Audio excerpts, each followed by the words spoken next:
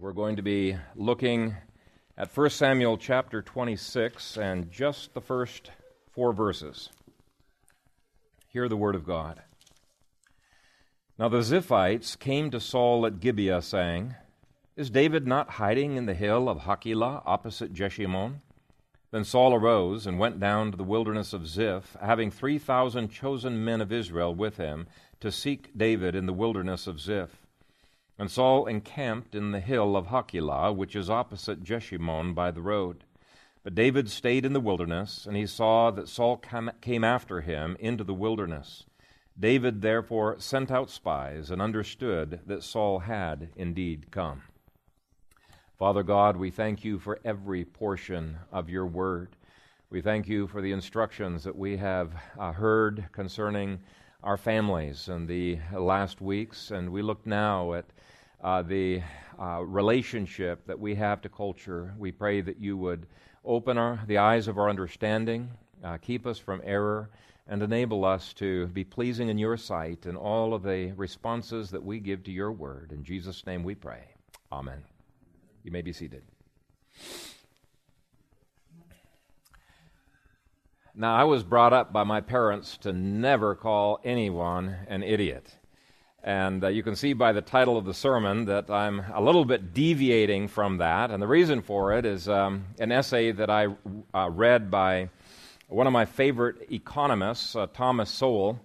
And by the way, he's a black economist in America. If you're not familiar with his work, you absolutely need to start reading some of his stuff. He's just amazing. His book, Basic Economics, every young person, I think, really needs to read that. And he's, I should say, not used to calling people names either. He's such a brilliant guy, he doesn't have to. He just marshals the arguments, and they're out there.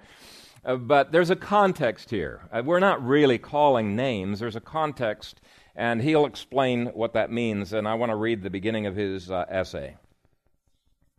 He said, "Lenin is supposed to have referred to blind defenders and apologists for the Soviet Union in the Western democracies as useful idiots. Yet even Lenin might have been surprised at how far these useful idiots would carry their partisanship in later years, including our own times. Stalin's man-made famine in the Soviet Union during the 1930s killed more millions of people than Hitler killed in the Holocaust, and Mao's man-made famine in China killed more millions than died in the USSR. Yet we not only hear little or nothing about either of these staggering catastrophes in the communist world today, very little was said about them in the Western democracies while they were going on. Indeed, many useful idiots denied that there were famines in the Soviet Union or in communist China. The most famous of these was the New York Times Moscow correspondent, Walter Duranty, who won a Pulitzer Prize for telling people what they wanted to hear rather than what was actually happening. Duranty assured his readers that, quote, "there is no famine or actual starvation, nor is there likely to be," unquote. Moreover, he blamed reports to the contrary on rumor factories with anti-Soviet bias. It was decades later before the first serious scholarly study of that famine was written by Robert Conquest of the Hoover Institution, always identified in politically correct circles as right-wing. Yet, when the Soviets' own statistics on the deaths during the famine were finally released under Mikhail Gorbachev, they showed that the actual deaths exceeded even the millions estimated by Dr. Conquest. And Thomas Sowell goes on to show in the article that America is suffering because we have so many useful idiots who are blind to a party, to a person, to an ideology, or to a movement, and it doesn't matter how many evils are perpetrated by that person or party or in the name of an ideology or movement, they continue to support these people.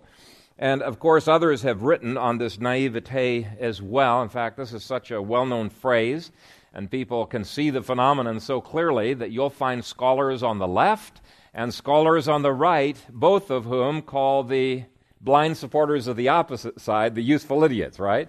So that's where the title comes from. And if you look at verse 1, the Ziphites were the useful idiots of Saul. He used them as his pawns. They unwittingly supported tyranny when they probably were thinking that they were defending liberty. And archaeology shows that the Ziphites were not only passionate in their support of the king, but that they were patriots who were wanting to defend the liberty of their country from attacks. Verse 26 then reintroduces us to these very, very interesting people. It says, "Now the Ziphites came to Saul at Gibeah, saying, 'Is David not hiding in the hill of Hachilah, opposite Jeshimon?'" Now, back in chapter 23, we looked in depth at who these Ziphites were. They were descendants of one of the most famous warriors of the past, Caleb, who was a hero of mine. And so they have a wonderful heritage, and they too were warriors who were proud of their country and proud of their history. They were willing to risk their lives for what they thought was liberty. Now later on, once they get their heads screwed on straight, they change sides and they realize we need to support David. But at this point in their lives, they actually considered David to be part of the problem. Their understanding of who the true enemy was truncated. As far as they were concerned, the Philistines were the main enemy, and anybody who was not getting on board with Saul's solution to this problem was part of the problem themselves. And so here, when David begins criticizing, or he's been doing it for quite some time, the unconstitutional actions of King Saul, they're offended. I have one, maybe two, I don't remember now, commentaries who say, well, maybe they're offended because David has just married Abigail and inherited a huge pile of wealth from Nabal's property, and Nabal's one of these Ziphites' kinsmen, which indeed he was. But that doesn't really explain why they were just as offended with David back in chapter 23. I think the evidence leads in a different direction. I think the evidence shows that they thought that David was jeopardizing the safety of Israel from the attacks of the Philistines. They're probably thinking, hey, this is not a time for us to be divided. Sure, King Saul has done some bad things in the past, but we need to be united as a nation if we're going to be able to defend our nation's existence, if we're going to survive. And this is basically the rhetoric that has been used today to defend the Patriot Act and the National Defense Authorization Act, which some people call the Indefinite Detention Act. The constant danger of war was used by Saul in these chapters to keep these people, these Ziphites, loyal to his cause. We also saw that the Ziphites were from the same tribe that David came from, which makes it all the more unusual that they would side with Saul over against David. In fact, we saw that Nabal was another Calebite. Okay? And he marginalized David and tried to make him out to be a nobody, which we already saw. That's astonishing because David was a military hero that everybody respected as long as he was fighting under Saul's banner. But once Saul started demonizing him, everything changed. Now back to the patriotism and the loyalty. What's confusing is that David was a patriot and he was loyal as well. The issue is not patriotism and loyalty. The issue is blind patriotism. Blind loyalty. And blind patriotism and blind loyalty is the stuff that emboldens tyrants. Almost every empire that has been destroyed within has a short list of things that have contributed to their downfall. And there's many scholars have looked at these. What are these things that have contributed to the downfall?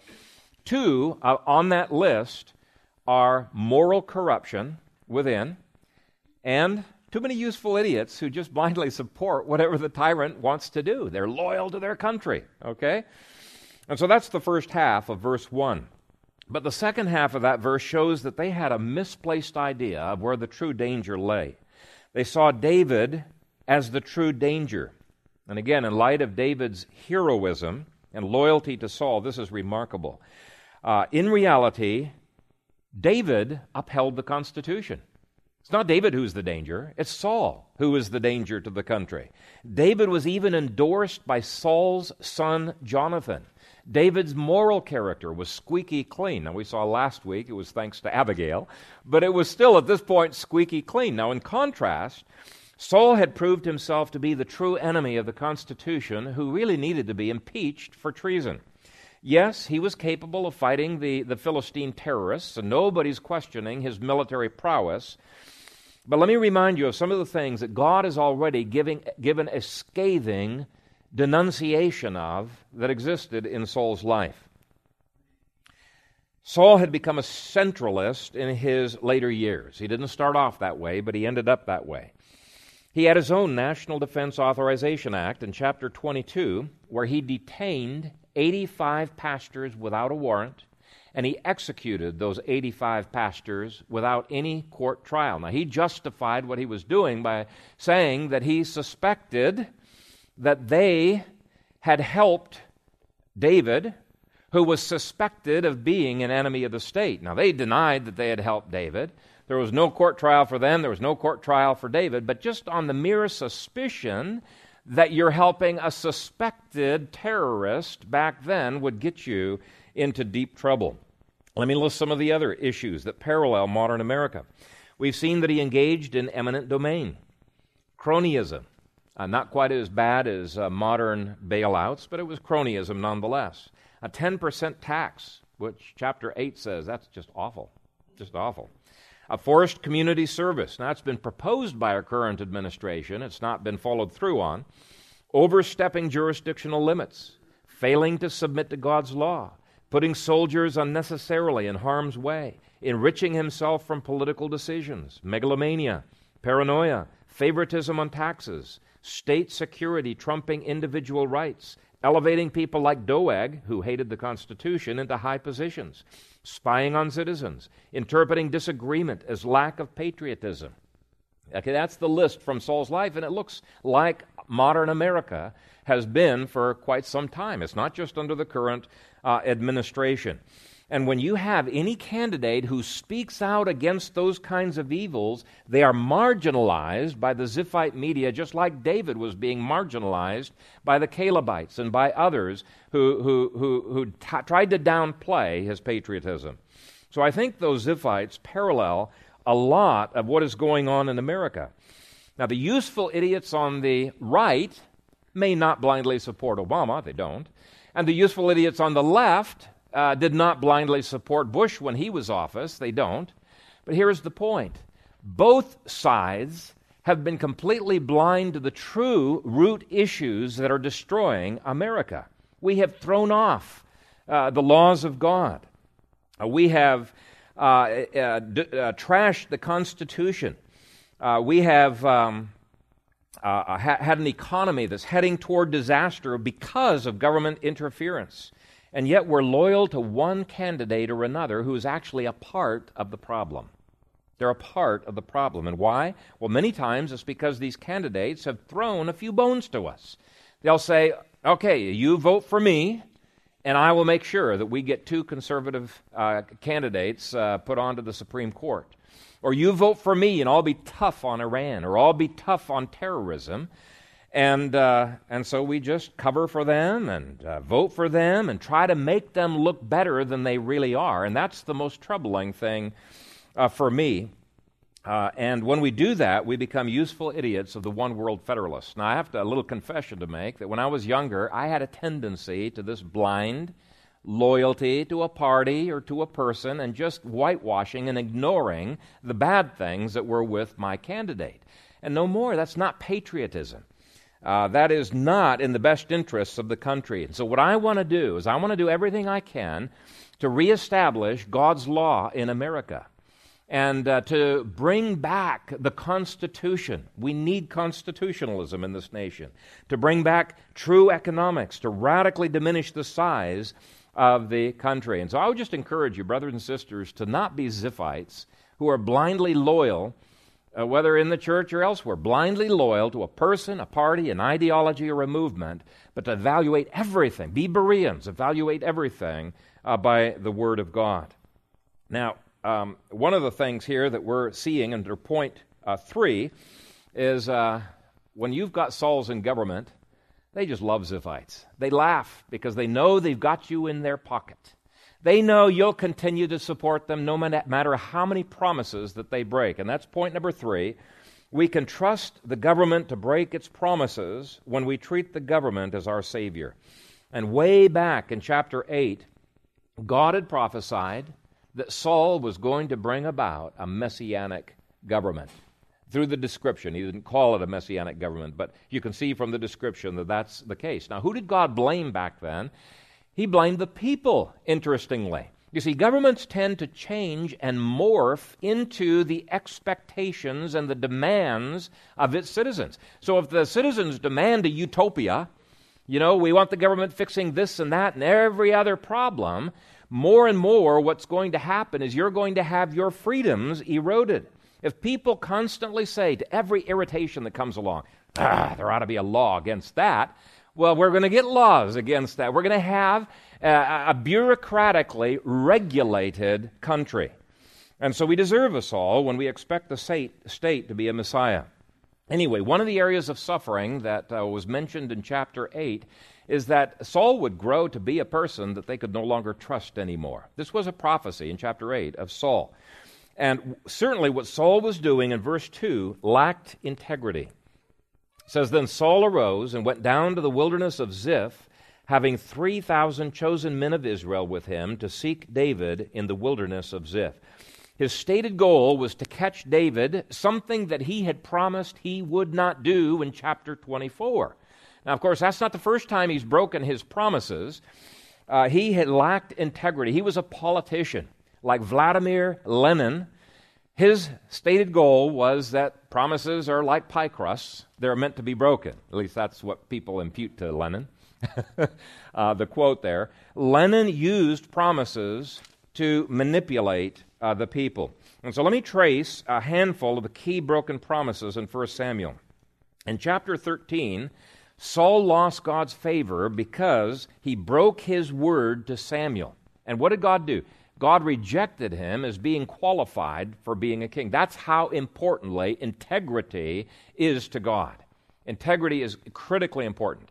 So, Saul overreacts. In the next chapter, he tries to prove that he's a man of his word, and the way he does it is he's about to kill his son Jonathan, which is just preposterous. What he did is he made a rash vow that he would kill anybody who ate that day until the Philistines were conquered, which is a stupid vow to start with. But he made his vow, and he said, okay, once he finds out that Jonathan had eaten some honey that day, you will surely die. And so he's got this rash vow. He wants to prove that he's a man of his word, but it's not flowing from within. Almost immediately, in chapter 15, Saul breaks his solemn promise by sparing King Agag and keeping some of the sheep and oxen.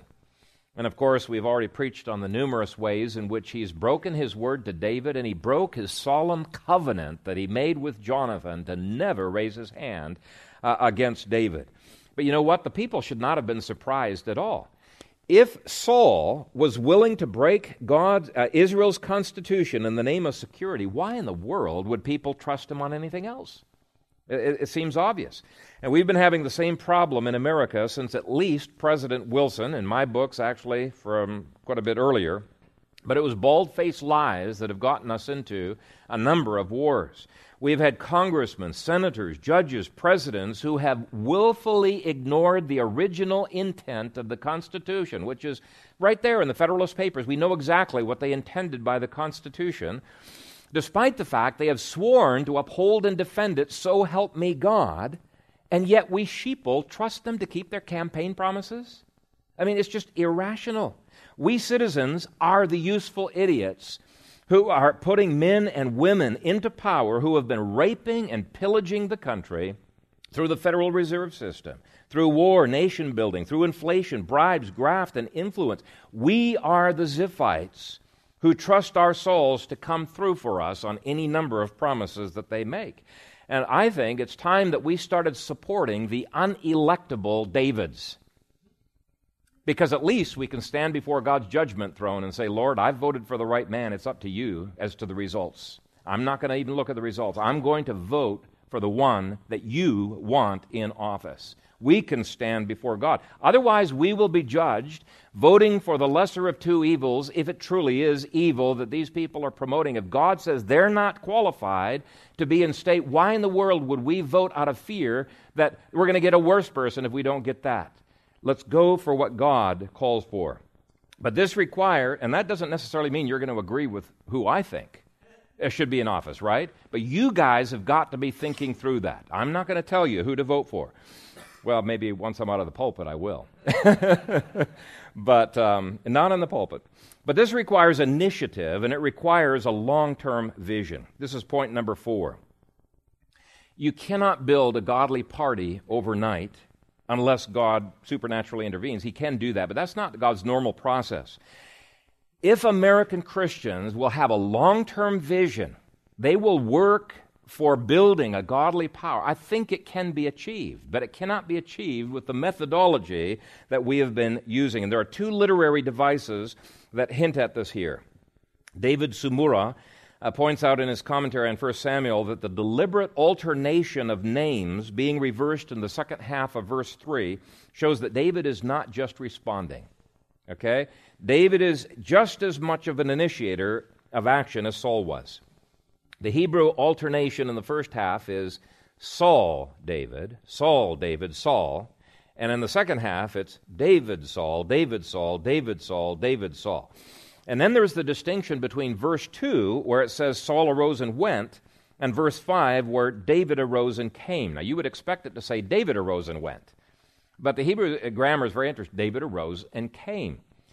And what's going on here, it's indicating David is no longer simply fleeing. He is no longer simply reacting to Saul. David is boldly going to confront Saul's tyranny. And of course, this is the wonderful story of the rest of the chapter. But verses 3 through 5 prepare us to anticipate this initiative of freedom on the part of David. And let me read those for you. And Saul encamped in the hill of Hachilah, which is opposite Jeshimon by the road. But David stayed in the wilderness, and he saw that Saul came after him into the wilderness. David therefore sent out spies, and understood that Saul had indeed come. So David arose and came to the place where Saul had encamped. And David saw there the place where Saul lay, and Abner the son of Ner, the commander of the army, etc. Now, in the search for liberty, there's always going to be this interchange between government and the citizens. Governments almost always initiate. They also respond, but they almost always are initiators. Otherwise, they wouldn't be in government in the first place. Whereas citizens don't always initiate and don't always even respond. Many times they are very, very passive, which means that the changes in government are not usually going to come for the better from government. Sometimes you'll get a good person in there and it'll be top-down change. But almost always the difference that is made depends upon whether or not the citizens are passive or whether they are activist initiators. Now, I could illustrate this in a number of places. You can definitely see it under the judges. But even in the first few years of Saul's reign, the people were used to being very involved. They were active in protesting the tyranny of the judges Joel and Abijah in chapter 8, and they successfully got them impeached. They were involved in resisting Saul's tyranny in chapter 14. Remember I just said that Saul was going to kill Jonathan? Let me read to you what the people did in verse 45. But the people said to Saul, "Shall Jonathan die, who has accomplished this great deliverance in Israel? Certainly not. As the Lord lives, not one hair of his head shall fall to the ground, for he has worked with God this day." So the people rescued Jonathan, and he did not die. Now that was an incredibly bold move on the part of the people, but this is the kind of initiative, citizen initiative, that restores liberty. It's called interposition. But over time, Saul had learned how to use money to change the situation. And we already saw the redistribution of wealth, and he began to accumulate more power, bantering the threat of Philistine. There are a number of different ways in which he brought the people to the place where they become passive and fearful of doing anything and saying anything. And when people become passive and fearful, there is no stopping of tyranny. Now, we've already mentioned activism by itself is not enough, because the Ziphites were active, but they were just cheap labor for Saul. Now, the last thing that I see in these verses is that liberty comes from constant vigilance and awareness of what is happening. Verse 4. David therefore sent out spies and understood that Saul had indeed come. Now, the rest of the chapter shows the brilliant actions that he took, But this verse shows that David was trying to make his decisions based on constant vigilance and awareness of what was happening. So Saul had his spies, David had his own spies. In our own day, if it had not been for the information that we constantly receive from organizations like HSLDA, we would not have nearly the liberties that we're currently enjoying in Nebraska in homeschooling. Okay? That's exactly a parallel. The stealth attacks on homeschooling have been so constant, so devious, that if it hadn't been for spies reporting what Saul was up to, we would have been in deep water. So HSLDA, I think, is critical in helping homeschoolers to respond intelligently. And I think homeschoolers are models, at least in defending that particular right of homeschooling, in initiative and being well-informed.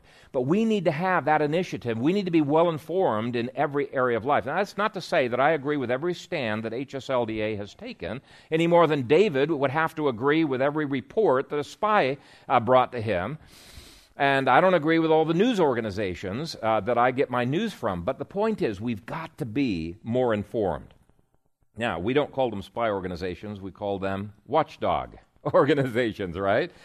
And there are many watchdog organizations that the Sauls of this world would love to close down. Now, thankfully, the Google blackout,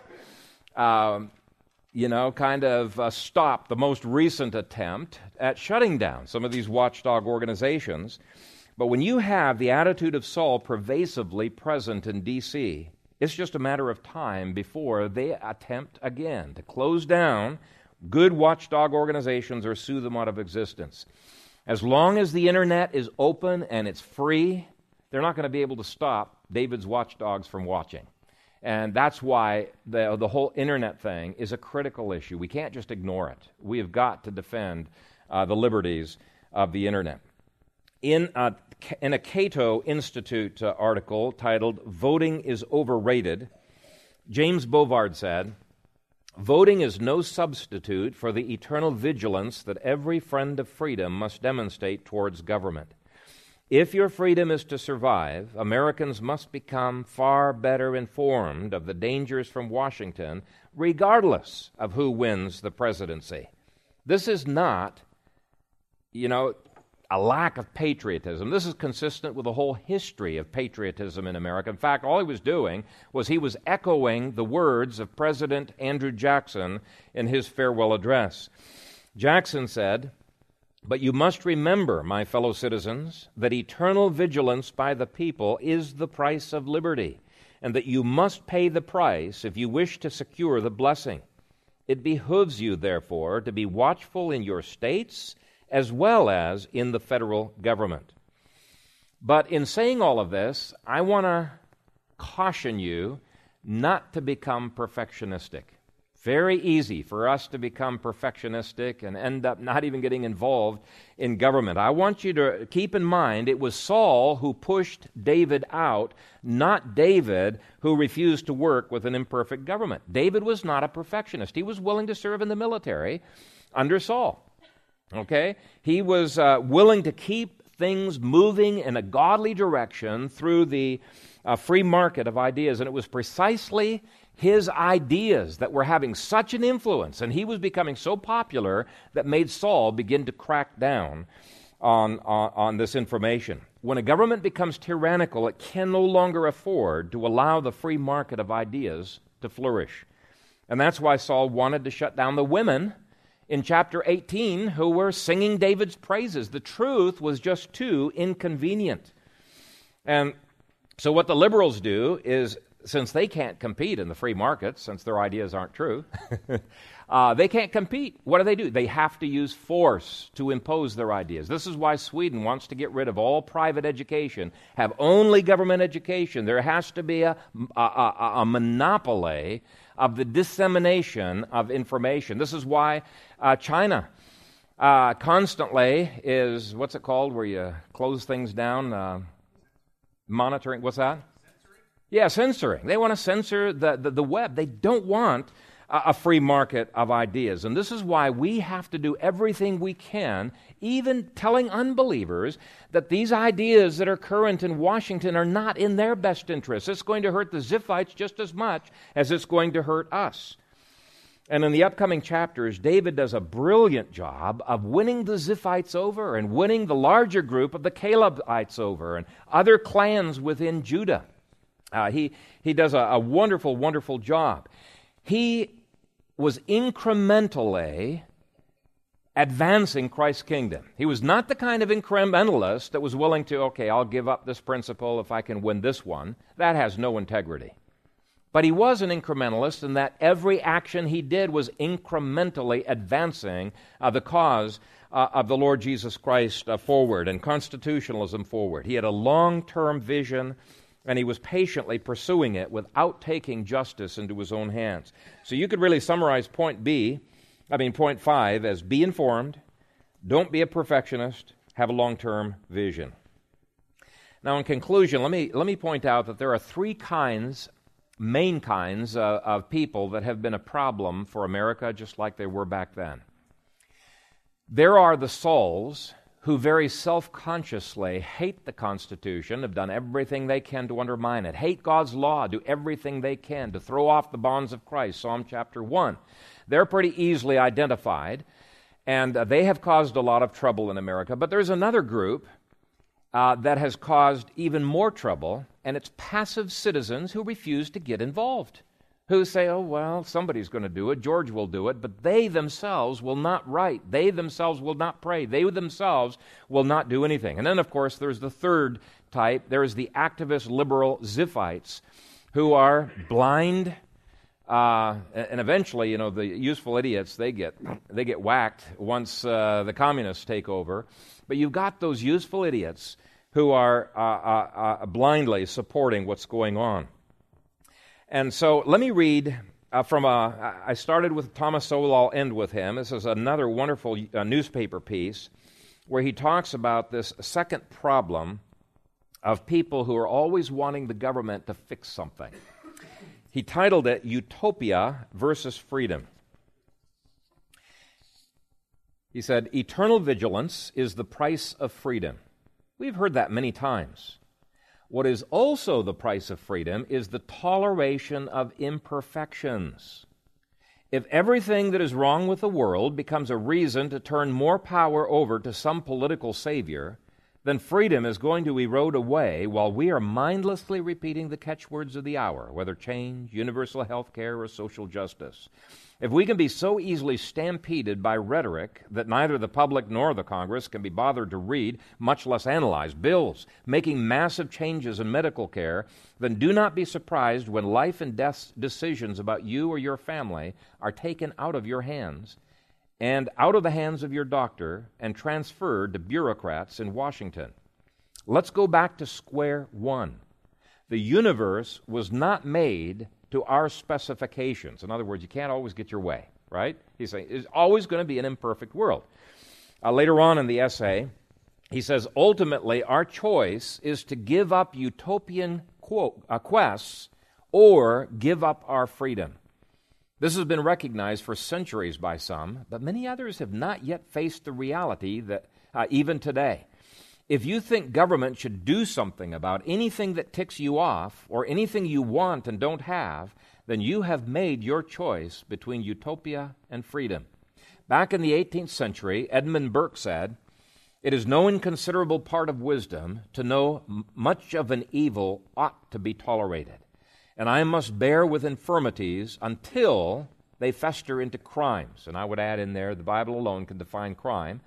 And so much of what the government's involved in has no business at being involved in. But he goes on. But today's crusading zealots are not about to tolerate evils or infirmities.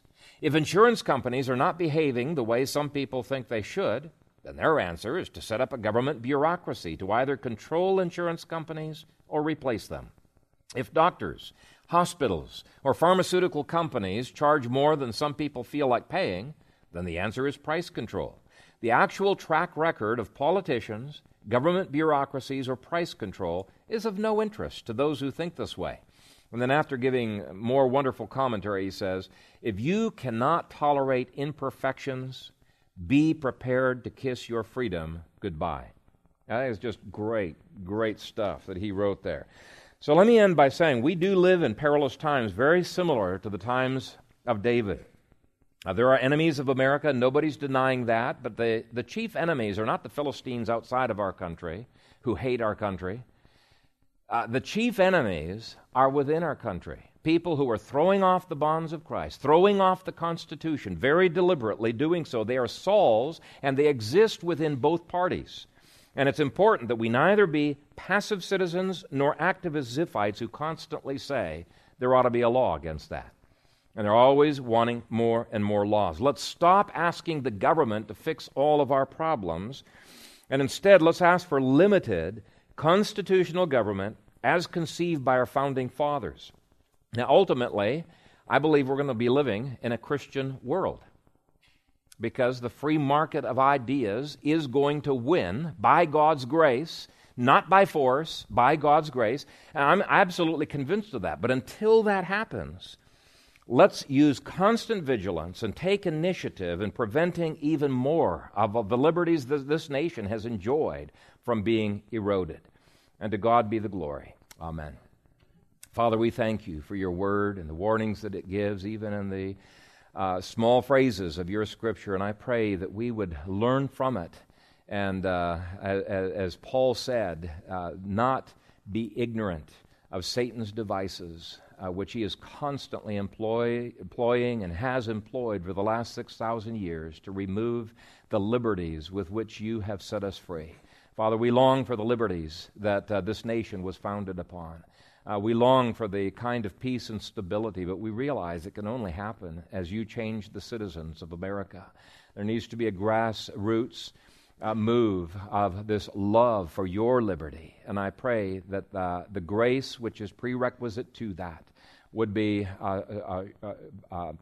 put all over America, that there would be a third great awakening greater than anything that we have seen before, where people would be able to say, "Oh, how love I thy law. It is my meditation all of the day." We pray these things in Christ's name. Amen.